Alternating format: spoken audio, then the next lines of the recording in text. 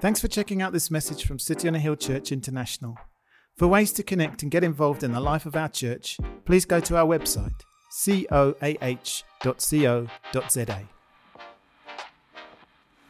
Right, well, it's good to be together again.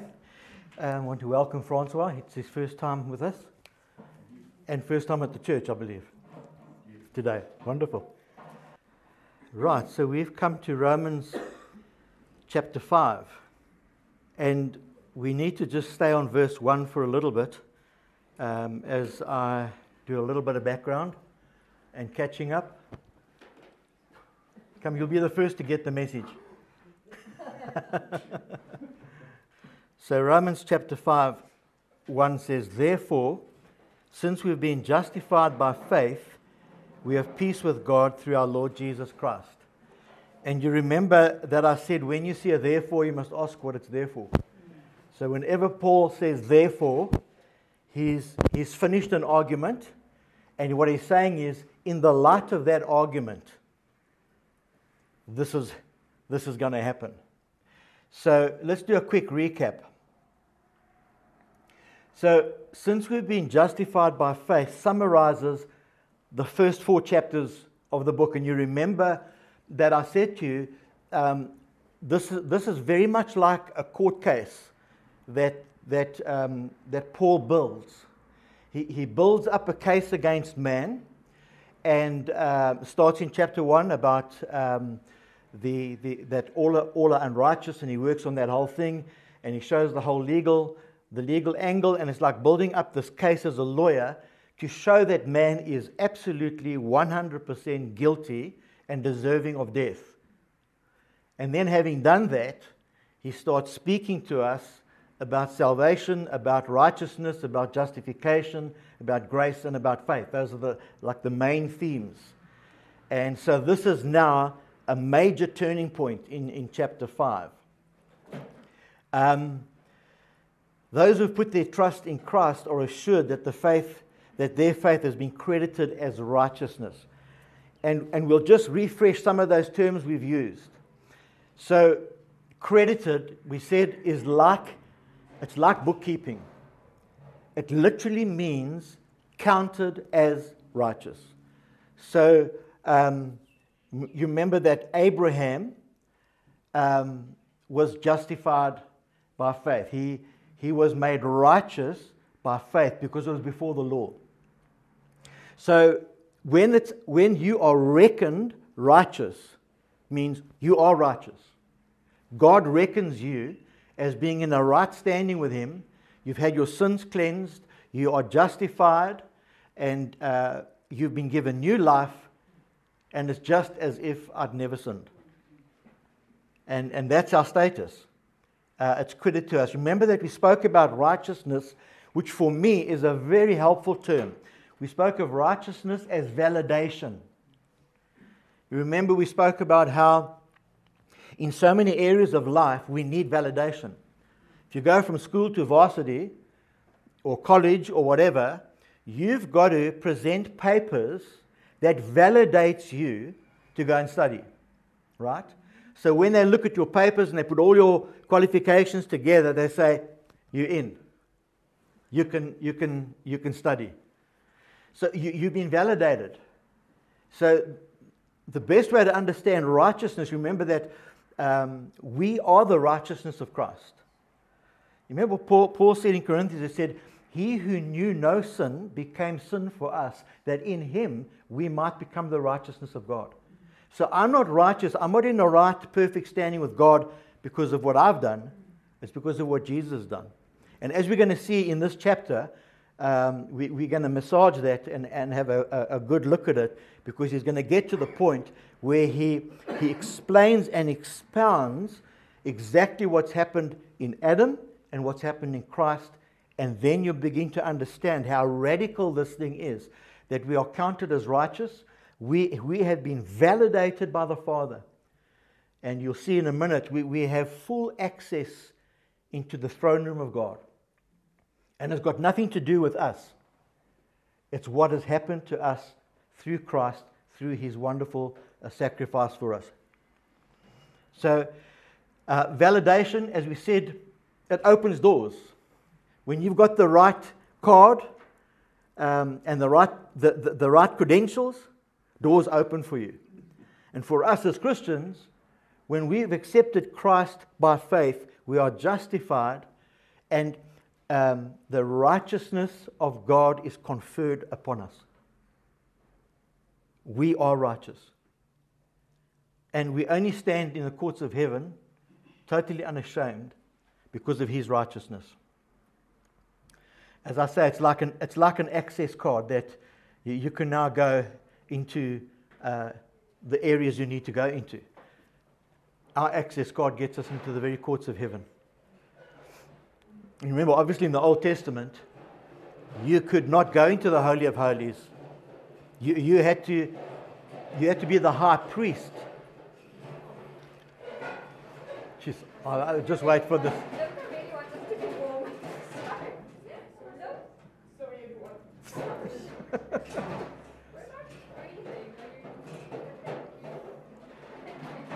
We're not freezing yet.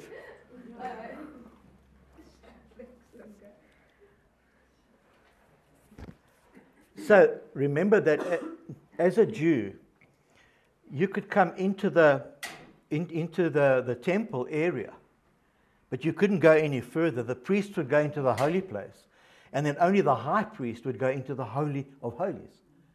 And as you know, when Jesus was crucified, the temple curtain was ripped in two.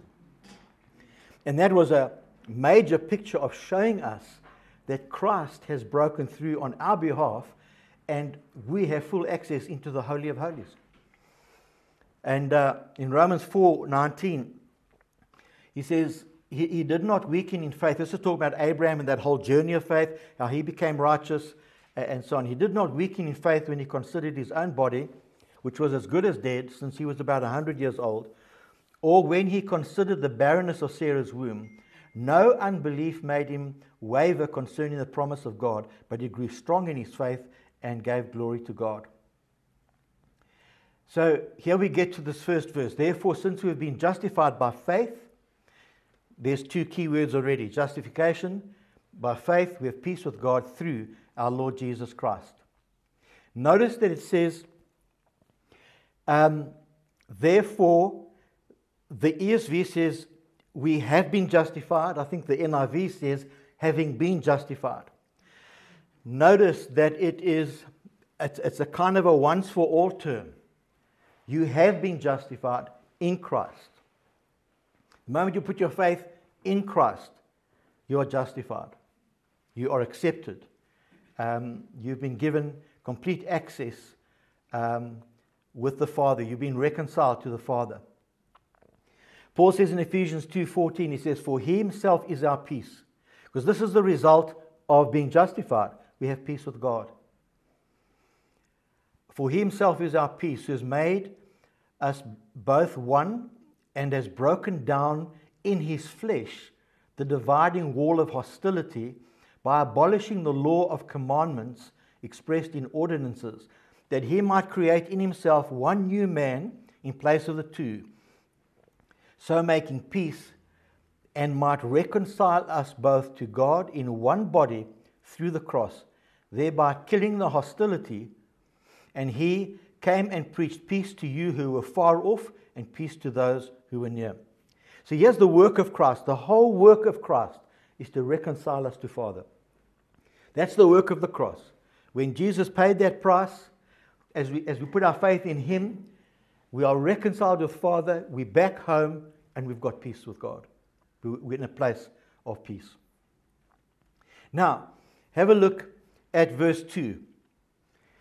Paul says, through Him, we have also obtained access by faith into grace in which we stand. And we rejoice in hope of the glory of God. In Ephesians 2:18 it says, and He came and preached peace to you who were far off, and peace to those who were near. For through Him we both have access in one Spirit to the Father.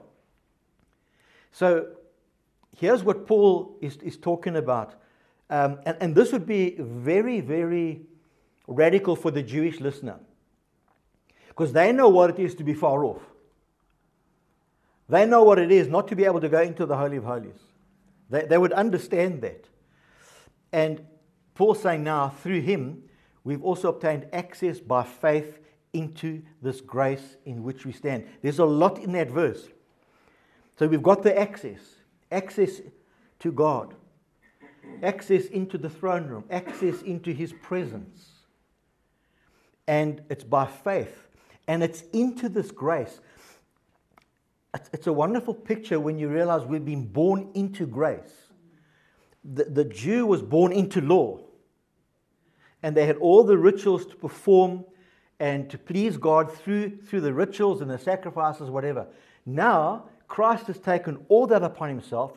He's the perfect priest and he's the perfect sacrifice because his blood is sinless. And he's paid the price and he's broken down that wall. And now we have free access into this grace. To me, I'll come to that in a minute, but it's so wonderful that we've been born into grace. We've come into this wonderful sort of cloud of grace, if I can put it that way. But I'll go into that a little bit more in a minute. Notice he says, by faith into this grace in which we stand. So we've been repositioned. Paul says, once you were far off, now you've come near. You're home. You're with Father. You're with Jesus. You're in the Holy Spirit, and you're standing. This is where you're standing. You can stand in the presence of God because you've been given access. You've been validated. You are righteous. You know, for me, this is a very radical thing because in the Christian faith, we slip into performance mode. And that's legalism. God wants us to be in a place where we understand we are living under grace. And as Paul will say later on, shall we sin that grace may abound? He says, no ways, don't even think like that. But on the other hand, we must understand we are living in grace. And it's grace that frees. It's grace that liberates. You know, you think if you say to someone, well, you've got grace, you know, God's just going to forgive you, He's just going to bless you. Oh, well, that's lekker, then I can just do what I want. The great St. Augustine said, love God and do as you please. Which sounds a little bit crazy, but think about it. When you really love God, the automatic outcome is you live a life pleasing to Him. And that's the essence of grace, is when you understand who you are in God, you've been validated. There's nothing that you and I can do to get any more validation. And I know we do it. I mean, I do it. Sometimes you almost say, shoot, Father, did you see that? It's like, and it's crazy because it's in our system still. God wants us to be in that place where we know that we're His children, no matter what. There's no performance. We're not going to score points because there are no points to be scored. There are no points in this game. You've been invited in, and you are there because God's made you righteous. So this access, to me, it's like access to the palace. I mean, how do you get an audience with a king or a queen? That's what he's talking about. The Son of the King of the universe has brought you into the palace. He's brought you literally into Father's house. I mean, that's that whole wonderful picture of the prodigal son. He says, no, I just want to be your servant. Father says, no ways. Puts the robe on him, puts the ring on him, puts new shoes on his feet. You're my son. We're having a party because now you're home. That's the essence of the gospel. And that's what Paul's talking about. You know, my mom always used to say, Malcolm, please make yourself presentable. The typical mother thing. Just make yourself presentable. Look nice. And that's what Paul's teaching us. He says, through Jesus, we've been made presentable. We are fit to stand in the King's presence. He's made us fit to stand in the courts of heaven. Not in our righteousness, but in the righteousness that's been put on us and conferred upon us. We in the natural don't have the right clothing, but we've been clothed. That's why I love that term. And Isaiah uses it himself. We are clothed in righteousness. That's the picture of the prodigal son. That robe is the clothing in righteousness. We're covered in righteousness, and it's not ours. It's come through Christ. And so Jesus has full access to the Father, and we have that through him. You remember Jesus said, I'm the door. If anyone comes to me, enters by me, he will be saved, and he will go in and out and find pasture. To me, that's a wonderful picture of being completely released. We've been given this pasture land of absolute freedom to feed and to grow and to be nourished. It's a similar kind of picture. This access thing, I just want to take it a step further. As many of you know, I was a school dropout. So then I get radically saved at 17, and within a month or two, I get a radical calling to the ministry. And I know that it's to be a minister. And I've failed Standard 9 twice. I've been expelled a couple of times. And I'm certainly not a candidate for any studies. But God saves me. And from the age of 17, I start preaching. And so here's this ducktail from Joburg South with no real education, but I go into the Methodist ministry. I get accepted, and I start doing internal exams, and then I'm off to university. I'm off to Rhodes University. And because I had a technical certificate and a few bits and pieces, they put that all together, and I got access into Rhodes. I cannot tell you that feeling. I remember it so vividly on a Sunday afternoon, arriving at Rhodes University in my little Volkswagen Beetle. It was drizzling, lovely, rainy, wet day in Grahamstown. And I rode up that campus, and I thought, God, this is unbelievable. Absolutely unbelievable. Because I know where I've come from. I know that I've just got... I had 4 subjects in Standard 9. I never told people I've got a Standard 8. I said, I've got 4 subjects in Standard 9. Actually, you don't have Standard 9. You didn't get through. So I actually had a Standard 8. And now I get access into Rhodes University. And that's why this thing of access into the presence of God, into God's family, is so real for me. Because Jesus has given me this access. And so I went on and I passed the Bachelor of Theology, but they couldn't award me the Bachelor of Theology because I never had a matric exemption. They called it a diploma, but I don't care. I know I did the course, and I was chuffed. I'll never forget phoning my dad. Because when the door opened for me to come into the ministry, I was an Appy printer at that point. My dad was horrified when I gave it up in my 3rd year. I finished 3 years. He said, you need to get something behind you. I said, no, Dad, I'm called into ministry. The first person I phoned from Rhodes University, when I knew I passed, I just phoned him. I said, Dad, I've just passed Rhodes University. I've just passed my diploma in theology. But there's this picture of access into this grace, into this lavish love, into the presence of God. And that comes through faith. We have a new standing with God. We're standing in grace. We're living under grace. We've been set free from the bondage of law, the bondage of fear. As we're going to see later on in Romans 8, there's that wonderful scripture that says, we have not received the spirit to fall back into fear, but a spirit of sonship, whereby we cry, Abba, Father, the Spirit bearing witness of our spirit that we are children of God. That's radical. That's the gospel. That's what Jesus has accomplished for us. So Paul says to the Ephesians, he says, this was according to the eternal purpose that he has realized in Christ Jesus our Lord, in whom we have boldness and access with confidence through our faith in him. You know, when we understand who we are in Christ, that's where the boldness comes from. Yes, the boldness comes from the empowering of the Spirit, but we are bold when we know that we are children of God. We're not looking behind us and in fear and trembling. We know who we are in God. Now Paul says, through him we have also obtained access by faith into this grace in which we stand, and we rejoice in hope of the glory of God. Okay, once again, a whole lot in just one verse of Scripture. And he's talking about this thing of the grace in which we stand, and we rejoice in hope of the glory of God. Let me talk about grace a bit. So grace, to me, this unmerited favor of God, is like an ocean.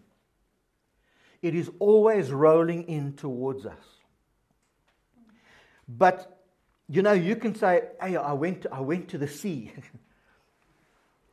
Great, what was it like? Well, I don't know, actually, because I just stood and I looked. It was wonderful. No, you'll only know what the sea is like when you stepped into those waves, when you felt, well, I always take a scoop of salt water and gargle, and now I'm at the sea. we were away with a bunch of pastors recently at the Hole in the Wall, and there was much cavorting in the waves, and someone said, you know, this is this guy's first ever swim in the sea. And he was just so delighted. But so to me, the sea is like a picture of the ocean of God's grace. But we have to access it by faith. We have to walk into the waves.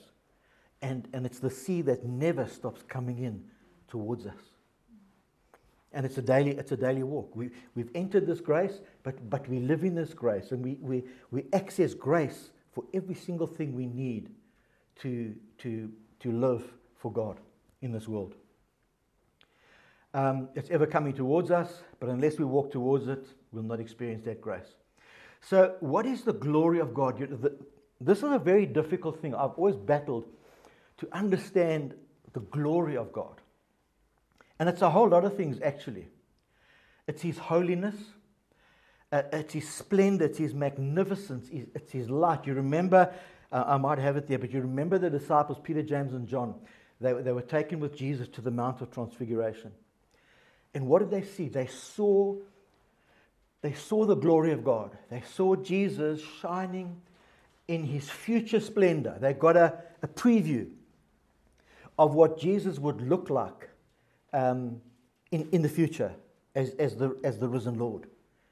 And it was an awesome thing. They saw the glory of God as that took place. It's His power. The Mount of Transfiguration, obviously, in His resurrection. So the glory is just the presence and the power and the majesty and the mercy and the grace. It's all part of the glory of God. It says in Hebrews 1, Jesus is the reflection of the glory of God. And we've been given access to this glory. You and I are having a foretaste of our future glory. And we get little tastes of it because glory, we can't live in a fullness of glory and be sustained, if I can put it that way. I know I've got a friend who's a pastor, and tremendous emphasis on the glory cloud and living in the glory. But to me, the glory breaks in when God moves. And you can't turn it on. You live by faith, you worship by faith, and every now and again you get a breakthrough of God's glory. You just know the presence of God is there. And you're getting a tiny taste of what the future will be like. Jesus said, Father, the hour's come, glorify your Son, that the Son may glorify you. Okay? What did Jesus mean? He's saying, Father, bring me through this ordeal, this death. Give me victory, give me honor, vindicate me. Accomplish your glorious purpose through me. Because by Jesus accomplishing the purpose, the Father's going to be glorified. And people are literally going to see the glory of God. That's why a hardened Roman soldier can look at Christ on the cross and say, surely this was the Son of God. Because he's touching something of the glory, even in this grotesque death. He's suddenly just tapped in and seen something of this glory through Jesus as he's hanging on the cross. He's saying, Father, show your might through me. And so we see the results of that. Jesus conquers sin and death. He's raised from the dead. Now all the disciples see him in his glorified state. Peter, James, and John had a picture of it. Now they see it in fullness as Jesus is now forever. And as I think we've said, Jesus will always be the man, Jesus. Nothing's changed except he now has that glorified body. So on the Friday he gets smashed to pieces. Sunday he's got a new body. Fully recognizable, but only the scars in the hands and the side. And of course he can walk through walls, he can have fish on the beach with his disciples. But now they're looking at what it means to be glorified. It means to be given a new body. It means to be taken into that wonderful eternal life. It's not just pie in the sky when you die. It's when we are resurrected, the earth is completely renewed, and the very earth will see the glory of God. The very earth will be exuding praise to God, because even the earth will be born again. And we'll come to that in Romans 8. Paul says this very earth is like in the pains of childbirth, waiting to be released. But we'll get there. No wounds, as I said, and he's perfectly restored. And the disciples see that glory.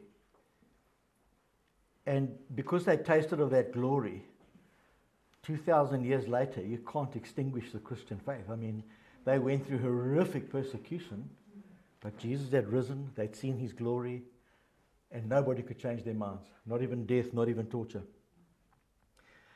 So now Paul says that the glory of God has broken into our lives. We have a taste of what we'll be like in eternity. His presence, his peace, his power has broken into our lives, and we're tasting of it now. We are tasting of the age to come. That's what the Bible says. And that is what separates religion from true spirituality, from true Christian faith. We are meant to have a taste of that glory now. And like in the morning meeting this morning, there was like a taste. God broke in, felt his presence. No one had to like crank anything up. It was just like freewheeling on the bike. And God's presence was amongst us. God wants us to experience his glory in our meetings, in our lives, in the marketplace, where he breaks in and you say, sure, that's God. And so we get these tastes of his glory in this present age. We are meant to experience his peace, his joy, his power now, and that communion with him. So John 17, in this wonderful prayer that Jesus is praying before the cross, he says, the glory that you have given me, I have given them, that they may be one even as we are one. I in them, you in me, that they may become perfectly one, so that the world may know that you sent me and loved them even as you loved me. So there's this amazing thing that I've mentioned several times. To me, that's the miracle of salvation, that when I'm saved, I am, and we'll look at it next week, you are baptized into Christ. So I'm in Christ, and Christ is in me. And here's Jesus talking about this whole thing in John 17. That's the miracle of salvation. We're not just tagging along to this wonderful Lord. Yes, we are following him, but we are in him. We've been placed in Christ by the Holy Spirit. And so I'm in Christ, and Christ is in me. And I've got to share in the glory. So if you can imagine the perfect harmony, the perfect peace, the perfect joy in the Trinity, I've been drawn into that Trinity, and therefore I get tastes of glory. I get taste of this incredible life in God of peace and of joy.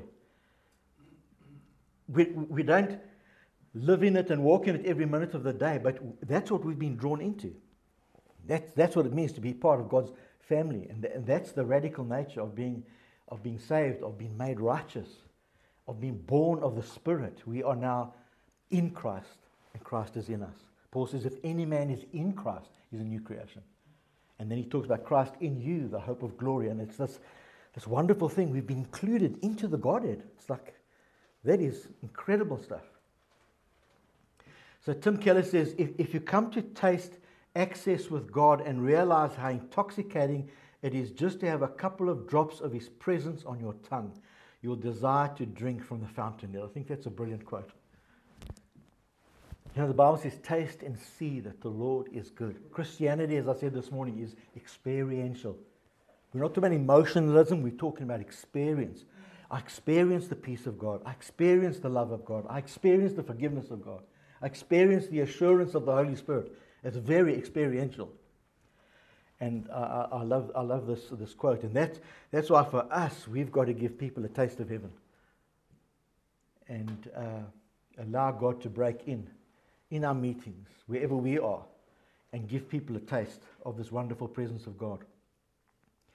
And so in this thing about we need to anticipate the glory in our meetings, dealing with people, when we pray for people, and so on.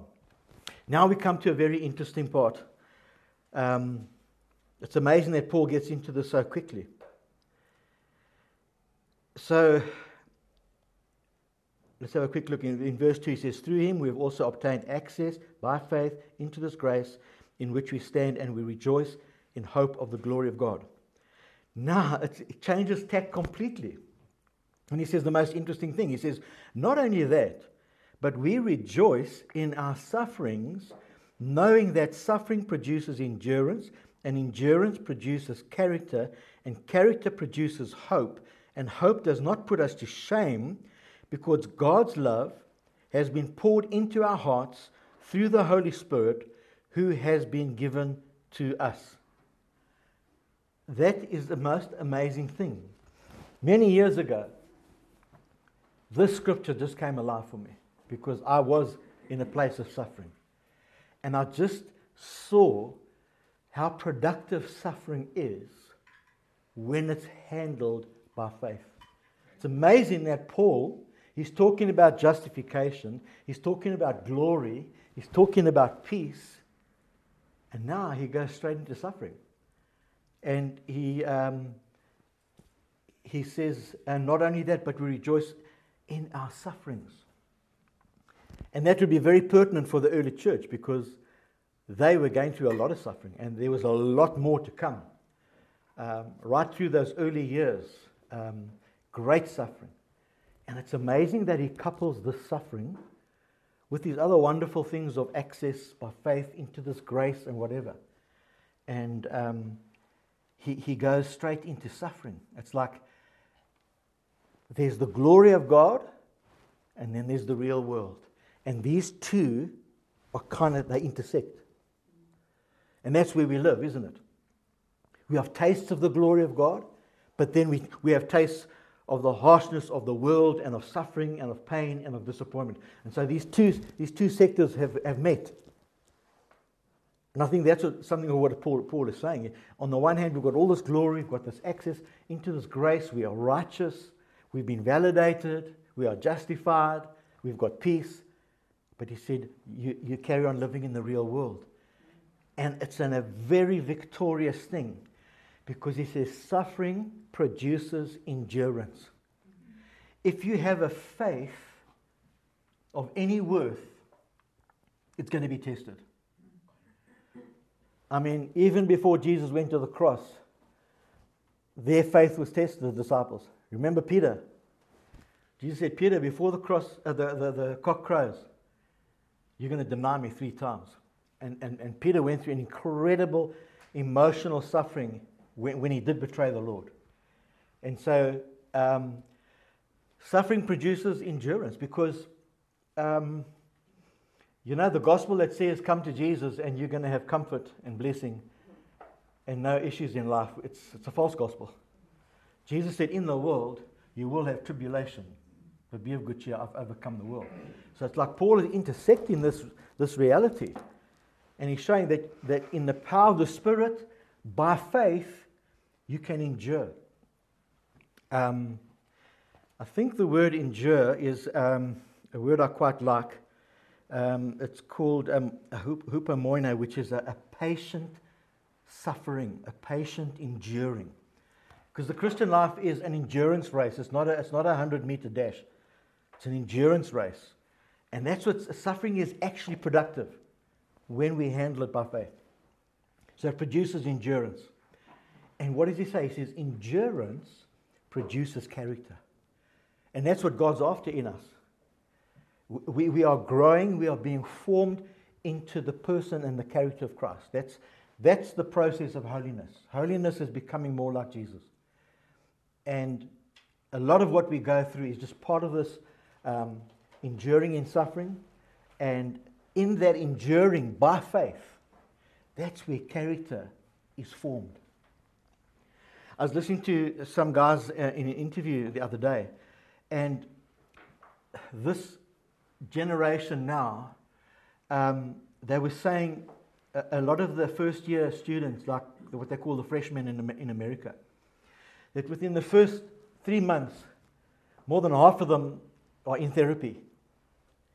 Because this generation is so used to just pressing a button. You want to buy something, press a button, someone will bring it to your door. You want some food, press a button, someone will bring it to you. And it's like this cloistered environment. They haven't had to fight any wars. They haven't had to struggle terribly much. They haven't had to fight for anything. Now they get to varsity, and suddenly there's a whole pile of pressure, and they're not equipped for it.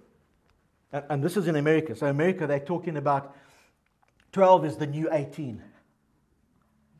And there's no resilience. And the Bible is very clear that we've been entered into a very challenging race. We've got access into grace. We live by faith. But there are sufferings and there's a need to endure. And that wonderful thing in Hebrews where we are told to run this race with your eyes fixed on Jesus, from whom your faith depends from start to finish. And endurance produces character. And for me it happened very early because I got saved at 17. And 2 months later I was on the train. That train track that goes past Potch, that's the train I was on to go to Simonstown. 17. And as far as I knew, there were only 2 of us who were born again in 180 guys.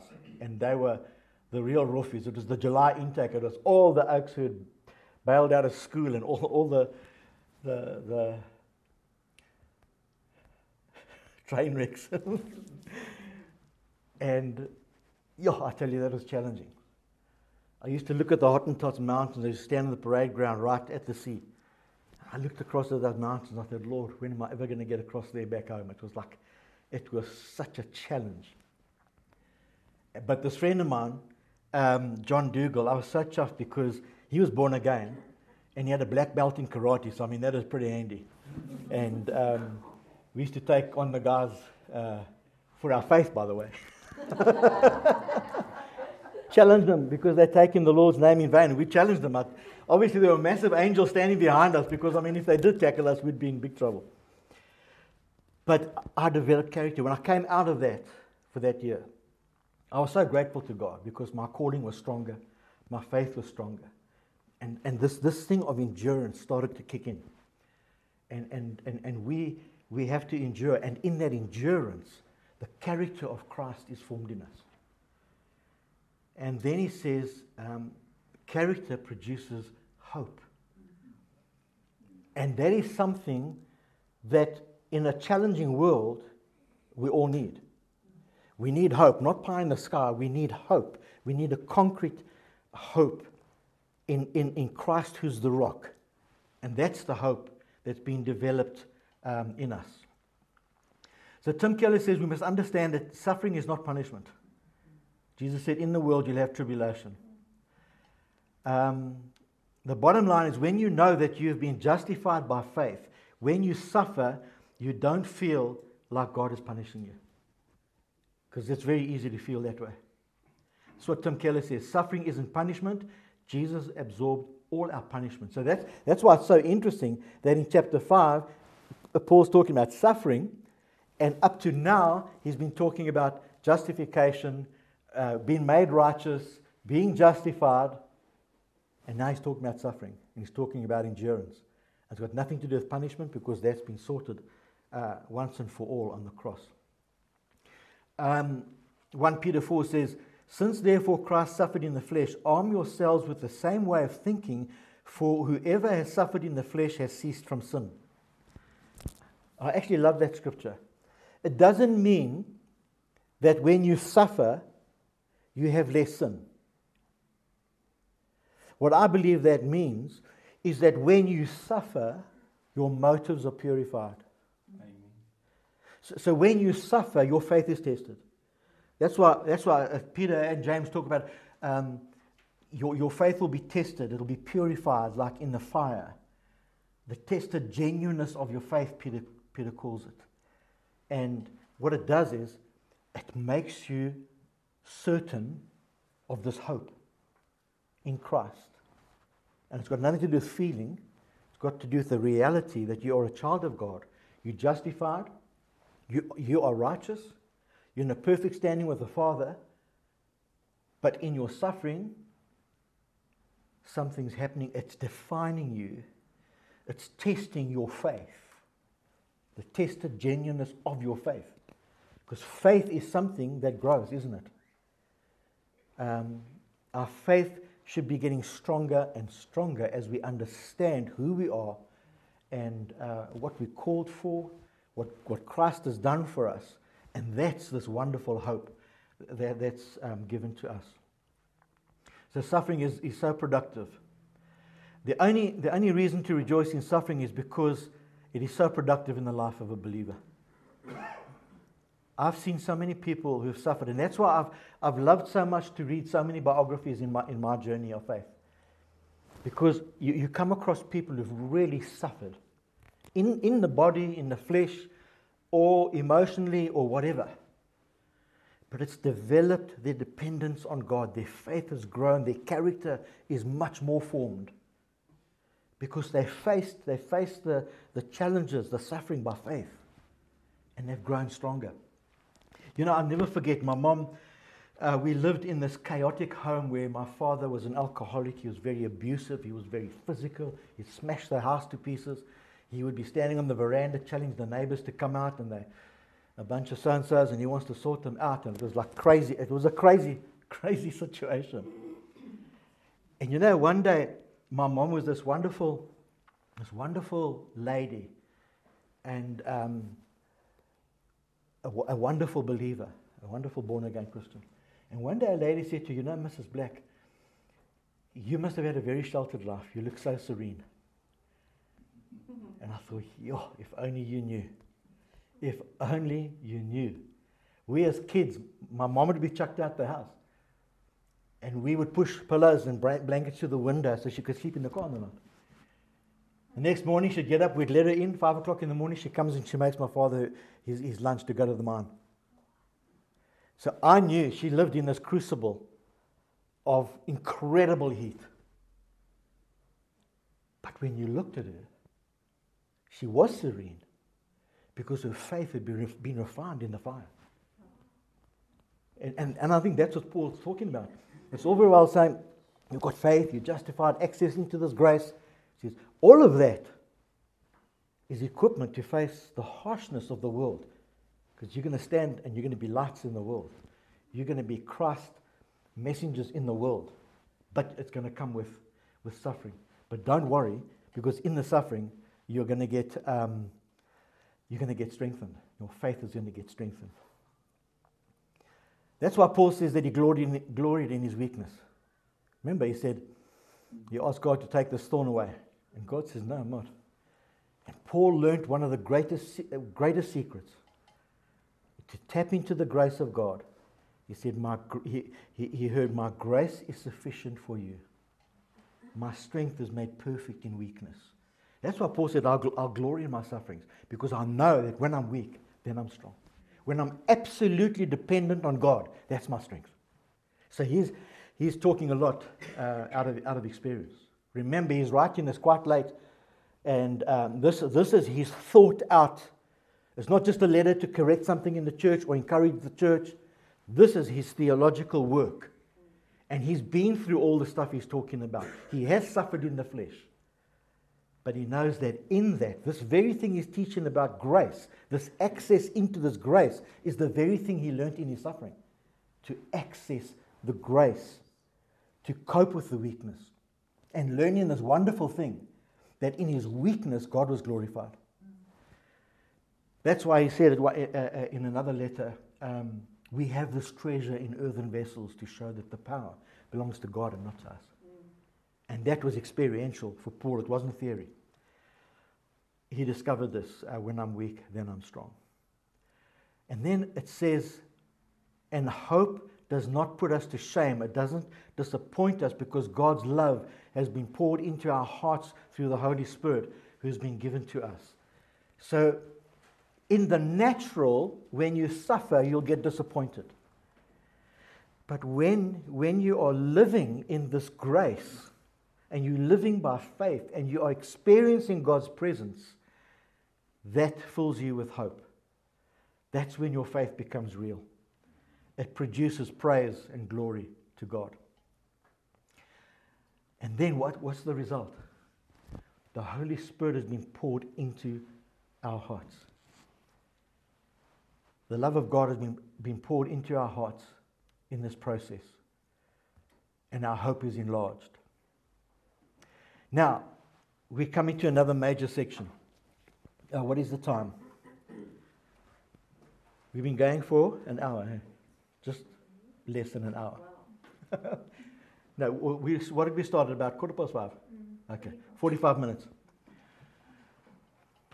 So what do you want to do? Should we press on a bit or... Okay. Okay, so let's have a look at Romans 5 then, further down, because there's a lot of stuff here. In verse 6, for instance, while we were still weak, at the right time Christ died for us. In other words, while we were still in rebellion, while we were still without faith, Christ died for us. He died for the ungodly. And then he goes into this thing about one will scarcely die for a good person, etc. But God shows his love for us in that while we were still sinners, Christ died for us. While we were still in rebellion, he never waited for us to repent. While we were still in rebellion, he died for us and expressed his love and put himself on the cross for us. Verse 10 says the same, for if while we were enemies we were reconciled to God by the death of his Son, much more now that we are reconciled shall we be saved by his life. Okay, so now we come to a very critical turning point as well. Verse 12. Therefore, just as sin came into the world through one man, and death through sin, and so death spread to all men because all sinned. For sin indeed was in the world before the law was given, but sin is not counted where there is no law. Yet death reigned from Adam to Moses, even over those whose sinning was not like the transgression of Adam, who was a type of the one who was to come. But the free gift is not like the trespass. For if many died through one man's trespass, much more have the grace of God and the free gift by the grace of that one man, Jesus Christ, abounded for many. And the free gift is not like the result of one man's sin. For the judgment following one trespass brought condemnation, but the free gift following many trespasses brought justification. For if because of one man's trespass death reigned through that one man, much more will those who receive the abundance of grace and the free gift of righteousness reign in life through the one man, Jesus Christ. By the way, can you just see these key words there? Justification, grace, etc. Righteousness, it's all embedded in there. So he says, therefore, just as sin came into the world through one man, and death through sin, and so death spread to all men because all sinned. Now that's the reality of what it is to be born into the world. When we are born into the world, we have Adam's nature. We're going to look. We've looked at this word impute, but we're going to look at it now because it's very important. sin is imputed to us. Not imparted, imputed, which literally means placed on or within. So just as we saw how the righteousness of God is imputed to us, conferred upon us by his action, so now by Adam's action of disobedience, that sinful nature has been imputed to us. It's been conferred upon us. It's not an easy concept to understand, but we're going to get into that. So, as Adam sinned, so we all sinned. That's what Paul's saying.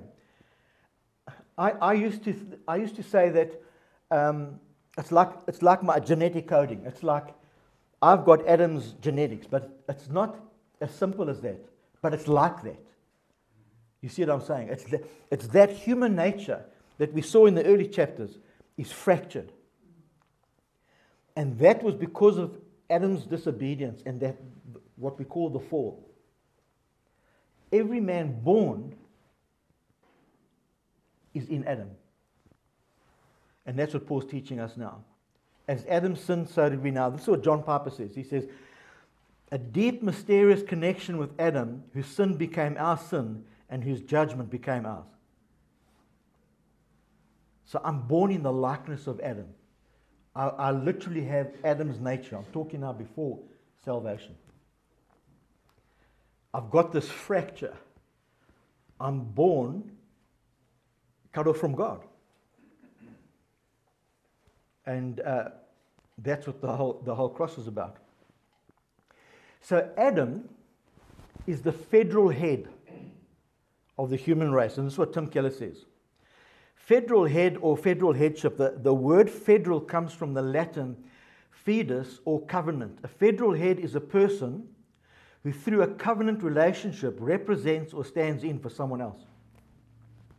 So Adam is the federal head of the human race. He's the first of a kind.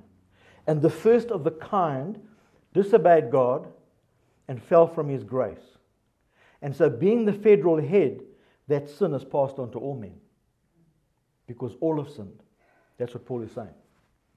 But it's wonderful to see this federal head because you're going to see something. So the disastrous result of Adam's transgression is by the transgression of one man, Adam, the many died. Remember what Paul said earlier on? The wages of sin is death. But the gift of God is eternal life to those in Christ Jesus. So, verse 15 says, by the transgression of the one man Adam, that all died. Verse 16, the judgment followed one sin and brought condemnation. Verse 17, by the transgression of the one, death reigned through the one. So, there's this, and it's not difficult for us to believe, because we know about generational problems, don't we? Generational curses that have you've inherited from that family line. So this, in a bigger sense, this federal head Adam, because he sinned, he's like the father of the human race, all sinned. Verse 18, through one transgression, there resulted condemnation for all men. Verse 19 says, through the one man's disobedience, the many were made sinners. That's the bad news. So it doesn't even mean we've got the propensity to sin. Okay, that's a big word. Now Jill would really clap me if she heard me say that. So it simply means, it means a lot more than I just have a tendency to sin. It means I am a sinner. It means I'm cut off from God. I've got Adam's nature. I do not have communion with God the Father. That's what's been visited upon us. That's the thing that Jesus came to redeem. So, I've got an inclination to sin. Children, from a very early age, get there quite quickly, don't they? I've got a bias towards sin. You know the bowling ball, the bowls. So one of the sides of that ball has got a bias. It's got a little weight. So if you roll the ball, it's going to go to the bias, isn't it? That's our nature. Our nature is to tend towards sin. It's built into us. That's our human nature. It's fractured. So it's much deeper than that. I am a sinner. I sinned with Adam. I am as guilty as Adam. And I'm as cut off as he is. So the fall from grace is as great as Adam's fall. And the chasm between God and me is just as big. Any person right now without Christ is just like his Adam. That same gulf exists between them and God. His condemnation is my condemnation. That's why we're going to see he's going to get to another therefore later on. And he's going to say, therefore, there is now no condemnation to those in Christ. But we'll get there. And this is what he's building up to. Here's the great exchange. Paul says, yet death reigned, and he's talking of spiritual death. Death reigned from Adam to Moses, even over those whose sinning was not like the transgression of Adam, who was a type of the one who was to come. But the free gift is not like the trespass. For if many died through one man's trespass, much more have the grace of God and the free gift by the grace of that one man, Jesus Christ, abounded for many. So enter Jesus Christ, enter the cross. And this is the absolute epicenter of our Christian faith. Because Jesus becomes the second Adam. That's what happens. He's born as a man, fully man. Except he's being conceived by the Holy Spirit. And so he's in every way a man, tempted in every way as we are, yet without sin. So Jesus, the man, identifies with us as fallen Adam to its fullest degree.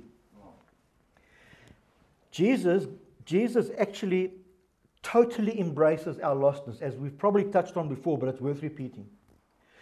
When Jesus cried out on the cross, my God, why have you forsaken me? That to me is the deepest place where we see Jesus totally identified with man. He knew in that moment, and we don't know how long that moment was, but he knew experientially in that moment that he was cut off from God. He knew what it was to be a sinner. He wasn't a sinner. You with me? But he knew what it was to be a sinner because he was experiencing the effect of sin, which is being cut off from God. And he experienced that. It's very important to understand that because that makes our salvation so glorious. Because God was in Christ reconciling the world to himself. He went into that deepest, darkest, lowest place, identifying with Adam's nature to the fullest. And that's what got broken on the cross. As he sacrificed his perfect blood. That's what broke this terrible line. That's why Paul could say, therefore, if any man is in Christ, he's a new creation. So Jesus is the second Adam. He comes to undo what the federal head did in disobedience. And you're going to see how Jesus becomes a new federal head, and we'll get to that in a minute. So what we'll see is that Adam imputes death to us, Christ imputes righteousness. Because that's what we've been studying up to now in the first few chapters. Is that the righteousness of Christ has been imputed to us. It's been conferred upon us. It's been placed upon us like that robe of righteousness. It's been put upon us. Just like Adam has put the sin upon us, now Christ breaks that curse and he puts his righteousness upon us. We no longer are in Adam, we are in Christ. So Adam and Christ is not a balancing act. So Paul says, but the free gift is not like the trespass.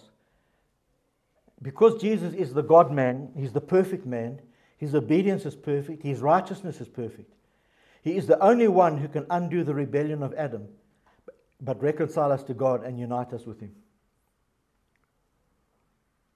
That's why Paul says, if any man is in Christ, is a new creation. Adam brought death and condemnation. Christ brought abundance of grace. And that's why it says in verse 15, but the free gift is not like the trespass. For if many died through one man's trespass, much more have the grace of God and the free gift by the grace of that one man, Jesus Christ, abounded for many. So it's not a balancing act. This is what Martin Lloyd-Jones says. He says, we are members of the household of God. Not so Adam. He was perfect man. He was innocent. He had not sinned, but he was not a member of the household of God at that point. Because the story wasn't completed. Yes, because he wasn't full of the Holy Spirit. Yeah.